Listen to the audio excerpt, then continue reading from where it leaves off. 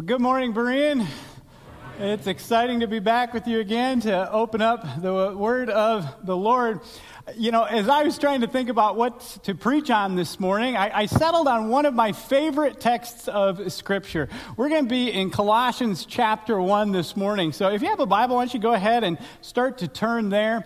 This is a very special text for me because I think it's one that the Lord used to really lead my dad to salvation.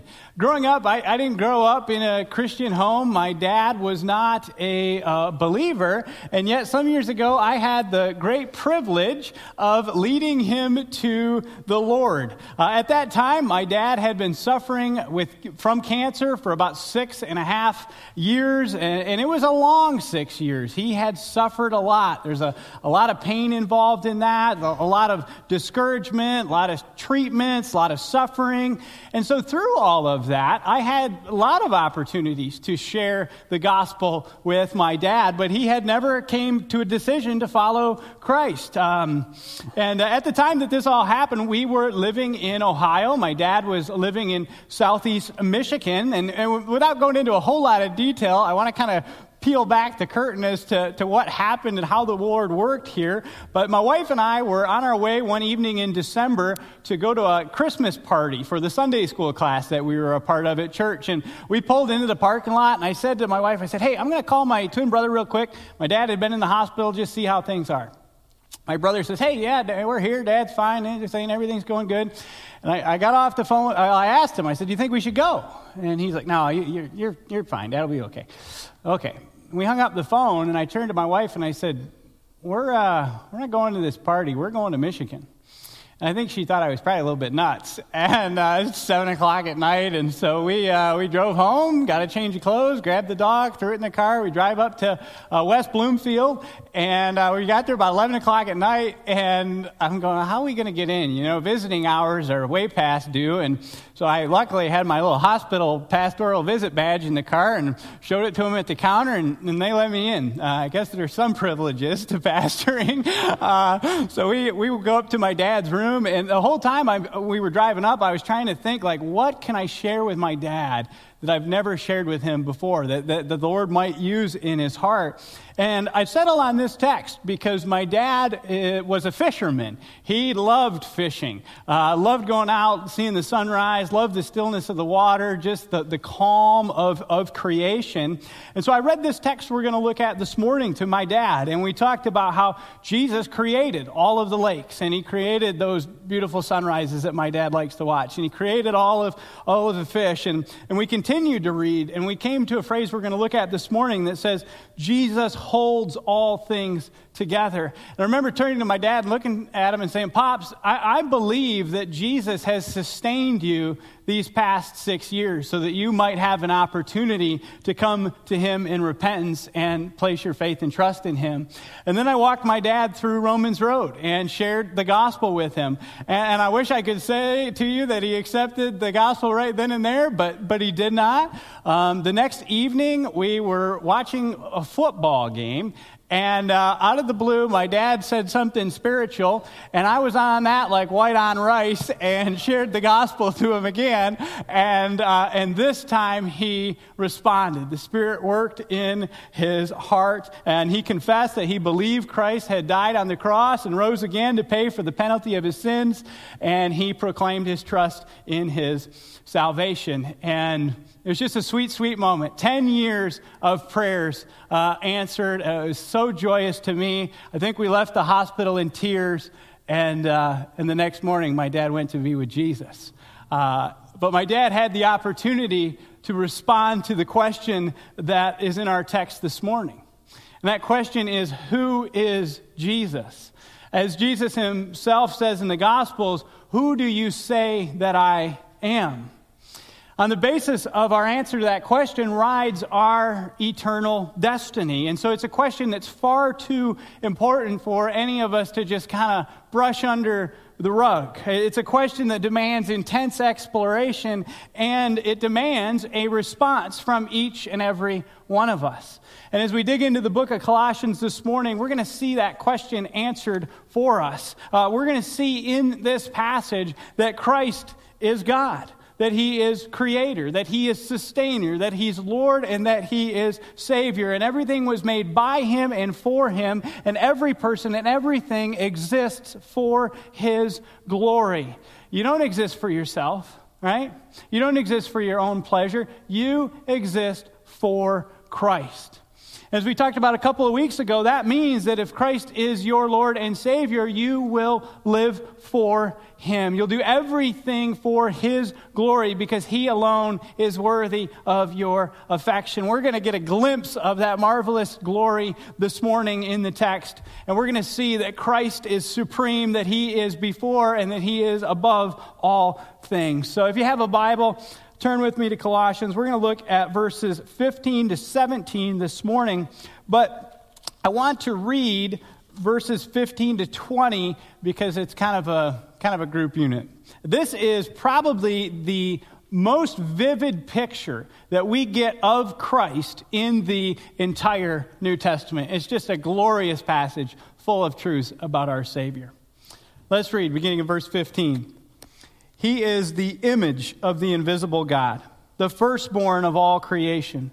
For by him all things were created in heaven and on earth, visible and invisible, whether thrones or dominions or rulers or authorities. All things were created through him and for him. And he is before all things, and in him all things hold together. And he is the head of the body, the church. He is the beginning, the firstborn from the dead, that in everything he might be preeminent. For in him all the fullness of God was pleased to dwell, and through him to reconcile to himself all things, whether on earth or in heaven, making peace by the blood of his cross. Amen. There is a lot packed in that section. This is probably the most Christ-centered, theologically loaded text about Jesus in the entire New Testament. In these 6 verses, Paul makes 13 statements about Christ. And so that can be a little confusing. It can kind of be a little overwhelming. And so to kick us off, I kind of want to give you a little roadmap to follow to help us break those statements down and make sense of them. You're going to notice as we read this that the structure and the language used in these verses is not typical Paul. You know, Paul is known for these really long run-on sentences with clause after clause after clause. But here we have a bunch of short, choppy statements. And a lot of scholars think that's because Paul is taking a hymn here, a hymn of the early church, and modifying it for his purposes. And just like our hymns today, scholars believe that this hymn had a couple of different stanzas. There's some discussion about whether there's 2 stanzas or 3 stanzas. I probably technically think there's 3 stanzas, but we're going to go with 2 this morning just because that's a little bit easier to track and to follow along. And these 2 stanzas are identifiable because they have a lot of parallelism between them. Both stanzas begin with the phrase, he is, and then immediately following, they have the phrase, the firstborn. So he is and the firstborn. And so you'll notice that the first hymn begins in verse 15, goes through verse 17, and then the second stanza is verses 18 to 20. And both of them are also similar because they contain a description of who Jesus is, and then they follow it with the discussion of what did he do or what does he do. So those are the 2 questions we're going to ask this morning as we work our way through this text. Who is Jesus, and what did or what does Jesus do? And if you look with me at verse 15 here, it answers that first question by identifying 2 things that are true of Jesus. First thing is that he is the image of the invisible God. And second, he is the firstborn of all creation. Those are both very brief yet very powerful and loaded statements about the person of Christ. And so I want to take a few minutes and unpack them a little bit, help you understand all the richness that is in those 2 short statements. The first thing I want to ask is, what does it mean that Jesus is the image of the invisible God. What does it mean that Jesus is the image of the invisible God? First, let me start off by saying that Scripture is consistent both in the Old Testament and the New Testament to teach us that God is invisible. Here's some relevant text for you. 1 Timothy chapter 1, verse 17 says, "Now to the King, eternal, immortal, invisible, the only God, be honor and glory forever and ever. Amen." John 4:24 says God is spirit. 1 John 4:12 says, "No one has ever seen God." We have a 4-year-old daughter at home, and she is constantly asking me about God's body. Does God have arms? Does he have legs? Does he jump? All those kind of things. And so I have to discuss with her, no, God is a spirit being. It's a very complicated thing to teach your 4-year-old. But God, it's true nonetheless, right? So God is spirit. The last text I want to point out to you is Deuteronomy chapter 4, verse 12. It says, "Then the Lord spoke to you from the midst of the fire. You heard the sounds of the words, but you saw no form, only a voice." Now, there are some instances in the Old Testament where you will read about men being face to face with God. Think about Genesis 32, where Jacob wrestles with God, right? It describes him as being face to face with him. What does that mean? It does not mean that he actually looked God in the eye. It's a figure of speech to describe him as being intimately close, having an intimately close fellowship with God. I think the best textual example of this comes from the book of Exodus. In chapter 33, it says, "Thus the Lord used to speak to Moses face to face as a man speaks to his friend." But then a few sentences later, God is actually talking to Moses, and he says to him, "But you cannot see my face, for man shall not see me and live." So no one has ever seen God because he is invisible. But our text this morning tells us that if you've seen Jesus, you've seen God, because Jesus is the image of the invisible God. The word here used for image is an interesting one. Our English word icon is derived from this same word. If you take out your phone and you look on the background, what's it full of? All kinds of icons, right? What does an icon do? It represents the app as a small picture of it, right? And that's part of the idea behind this word image. Jesus represents God to us. But it's also a little bit deeper than that. It carries with it two other ideas. The ideas of likeness and manifestation. Likeness and manifestation. I want to talk about those very briefly. Christ is the exact likeness of God. What that means is that his nature is identical to God. Hebrews chapter 1, verse 3 tells us that he is the radiance of the glory of God and the exact imprint of his nature. So this word carries with it the idea of likeness. It also carries with it the idea of manifestation. He is the exact manifestation of God in that he reflects and he reveals God to the world. John 14, verse 9, Jesus says, "Whoever has seen me has seen the Father." The idea of reflecting, revealing, right?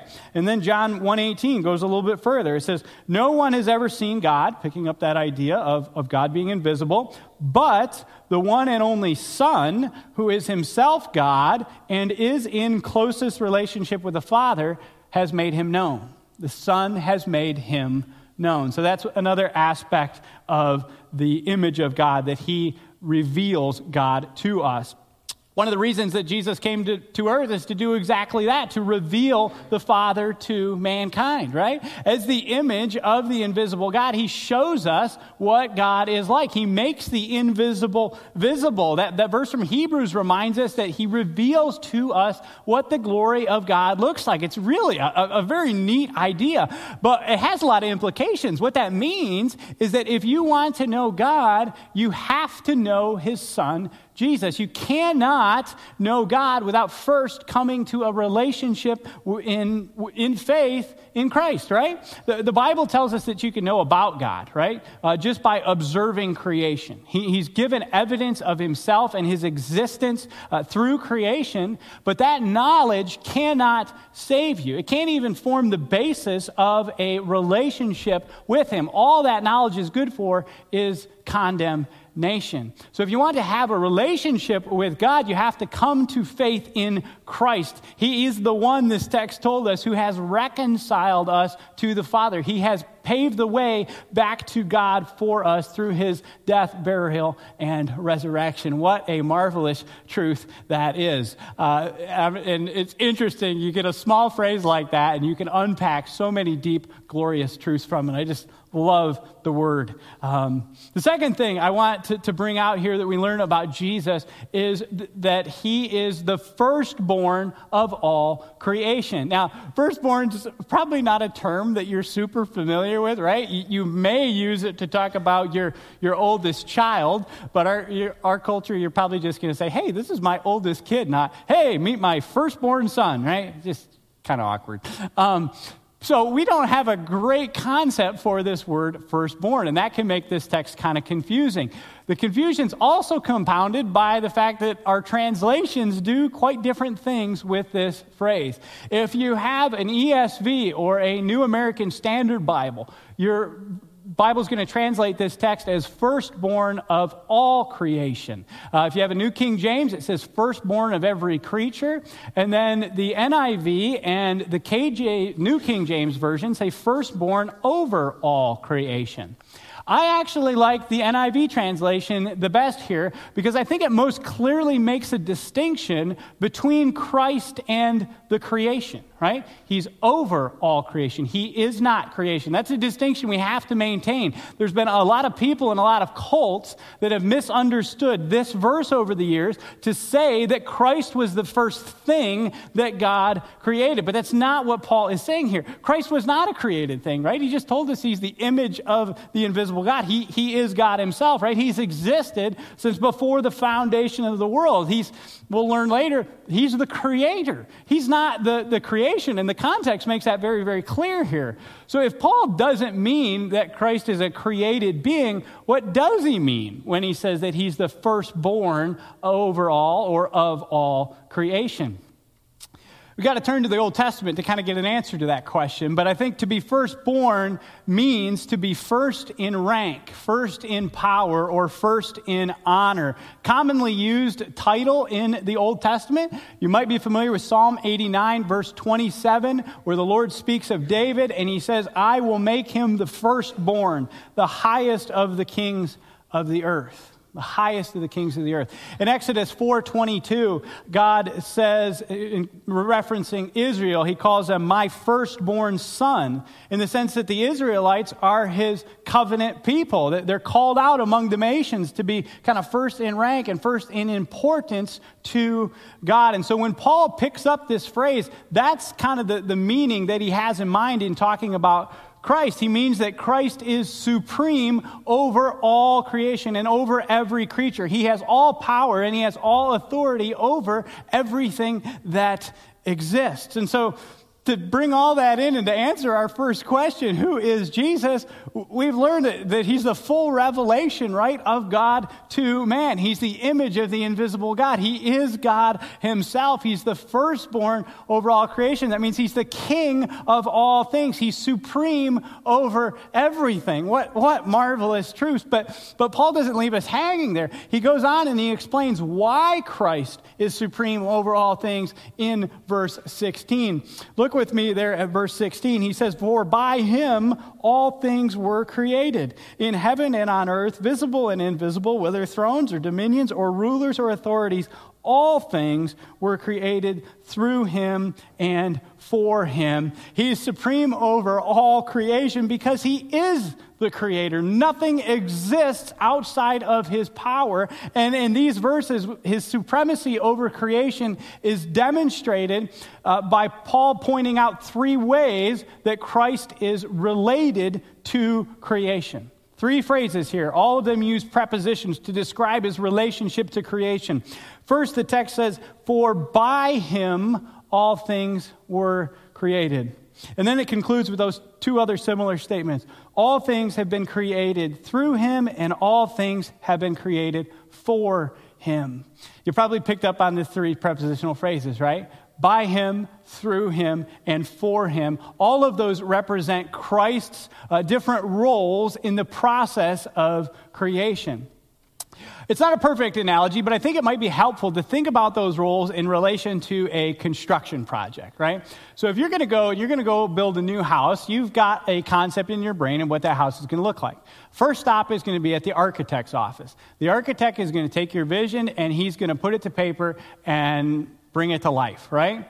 And then the architect is going to turn those plans over to the builder. The builder's actually going to execute those plans, always executing the plans in reference to the plans that the architect drew. And if he wants to make changes, let's say you want to open up your kitchen, you got to put a header in. Well, you can't do that without making changes, talking to the architect. Everything is done in reference to the architect as he's building. And then when he's done building, what happens? He turns it over to the owner for enjoyment. And I think this text pictures Jesus taking on all three of those roles. He's the architect, he's the builder, and he's the owner of the universe. All things have been made by him, through him, and for him. Now, if you're anything like me, you read the phrases by and through, and you go, what's the difference? Right? By and through sound very similar to me. I think in order to try to understand that, it's helpful to think of that phrase, by him. Overwhelmingly, across the New Testament, the word by is translated as in, typically. And I think it might be helpful to think of it in that sense here, meaning that Christ is the one in whom all things were created. In other words, it means that everything that was created took place in terms of or in reference to Christ. Christ is then the originator, the architect of creation. All things in every place, of every sort, and of every rank originated with him. The entire universe has been mediated through God the Son. That's the idea of by him. Then if you move over to through him, that's exactly what it sounds like, right? Christ is the agent through which this creation took place. Everything exists and owes its existence to Christ. And Paul goes on and he provides examples of all those things that were made through Christ. And he does so to kind of demonstrate Christ's supremacy. Notice here he says, things in heaven and on earth, visible and invisible, whether thrones or dominions or rulers or authorities. There's some parallelism going on there, right? Heaven is to invisible as earth is to visible. So everything that you can see, everything that you can touch, whether it's mountains or fish or the person sitting next to you in the pew or oceans or deserts, all of us have been created by Jesus. But more than that, there are things that you cannot see with your own eyes that have been made by Christ. Which is such a neat thing. He uses these four kind of titles here, for lack of a better term, to really describe those invisible things that you and I can't see. He says thrones, dominions, rulers, or authorities. All four of those terms are used in Scripture to describe unseen spiritual forces. You might think angels, whether fallen or unfallen, right? That might not even be a word. But good angels, bad angels, right? And Paul is probably addressing the angel situation because here in Colossae, he's writing and he's addressing something called the Colossian heresy. There was a lot of false teaching going on in the city of Colossae at the time, and they were teaching things like, hey, you should worship angels either instead of or in addition to Christ. And Paul writes to them and basically says, why would you want to worship something that's created when you can worship its creator? Right? So he's getting to the heart of some false teaching by throwing this in here. But ultimately, his main point is that everything, whether you can see it or not, owes its existence to Jesus. Things that are in heaven and on earth, visible and invisible, all these spiritual forces, everything owes its existence to Jesus and has been made for Jesus. What a marvelous truth. I love this idea of all things also being made for him. It's the final one of the three statements about Christ's relationship to creation. Not only is he the originator of creation and the agent of creation, he is also the goal of creation. Everything that Christ made exists for his glory. And as the goal of creation, we're moving towards a day when the created universe will glorify Christ. The New Testament speaks about this all over the place. Here's a couple examples Bibles for you. Philippians chapter 2, verses 9 to 10. For this reason also God highly exalted him and bestowed on him the name which is above every name, so that at the name of Jesus every knee will bow, of those who are in heaven and on earth and under the earth, and that every tongue will confess that Jesus is Lord, to the glory of God the Father. Another similar idea comes from Ephesians chapter 1, verse 10. And this is the plan.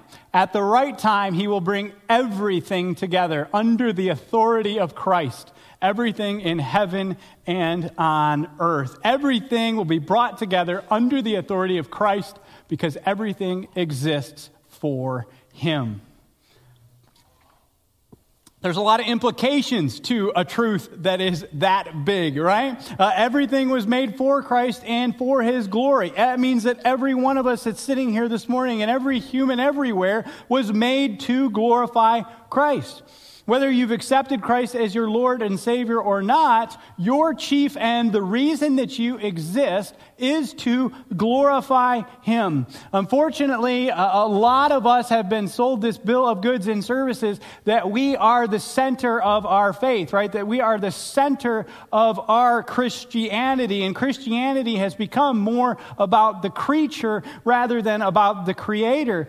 If you're the center, though, of your version of Christianity, you are not believing a biblical gospel.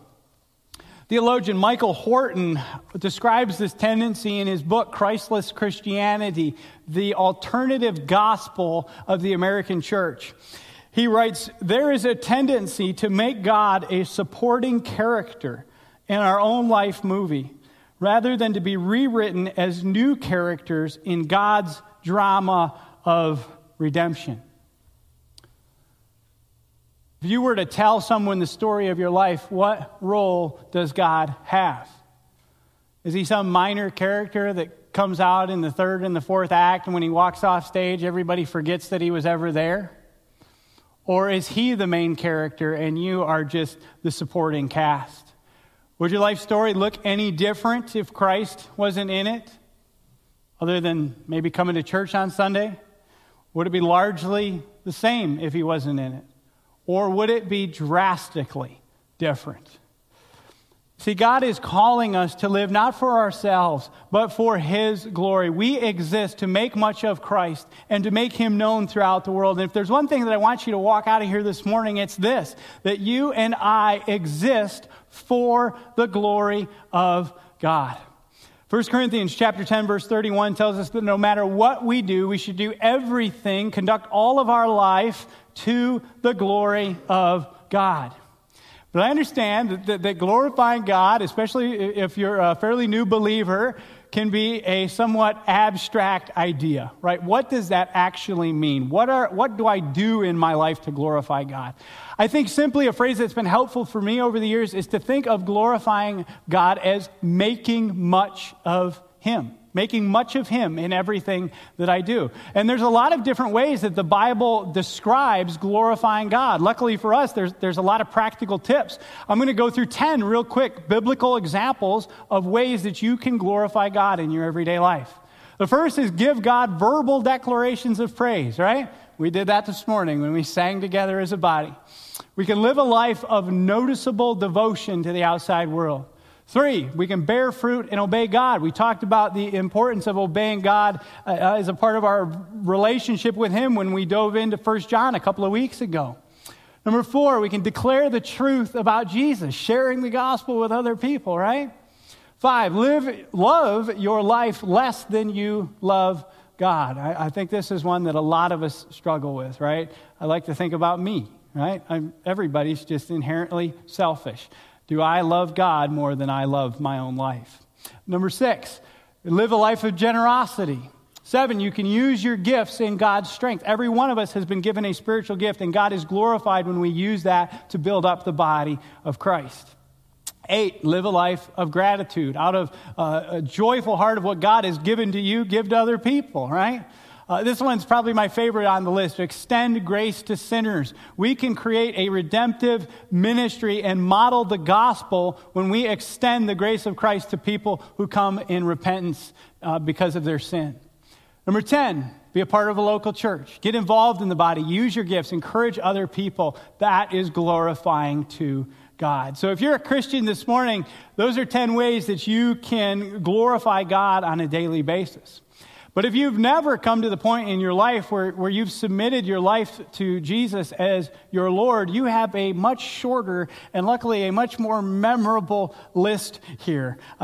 You can either glorify Him by repenting of your sin and confessing Him as Lord and Savior, or you will glorify Him in judgment when you receive the righteous punishment for your sin in hell. The issue here is not, will you glorify Christ? The issue is not, will you glorify Christ? The issue is, how will you glorify Christ? Either in salvation and a life that lives for Him, or in judgment. And your answer to that question that we open up with, who do you say I am, determines how you will glorify Him. So you have a choice to make. Those are the only options. It's not a confusing question, right? You can either glorify Him in judgment, or you can glorify Him in salvation. And if you've never accepted Jesus' death on the cross as the payment for your sins, would you do that this morning? You can turn to Him in repentance and faith, and He will forgive you and adopt you into His family.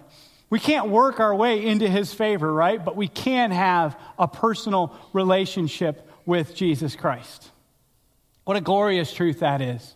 If you've never done that, I would encourage you to just submit your life to Him this morning. You were created for Him, and He is most glorified when you find your satisfaction in Him.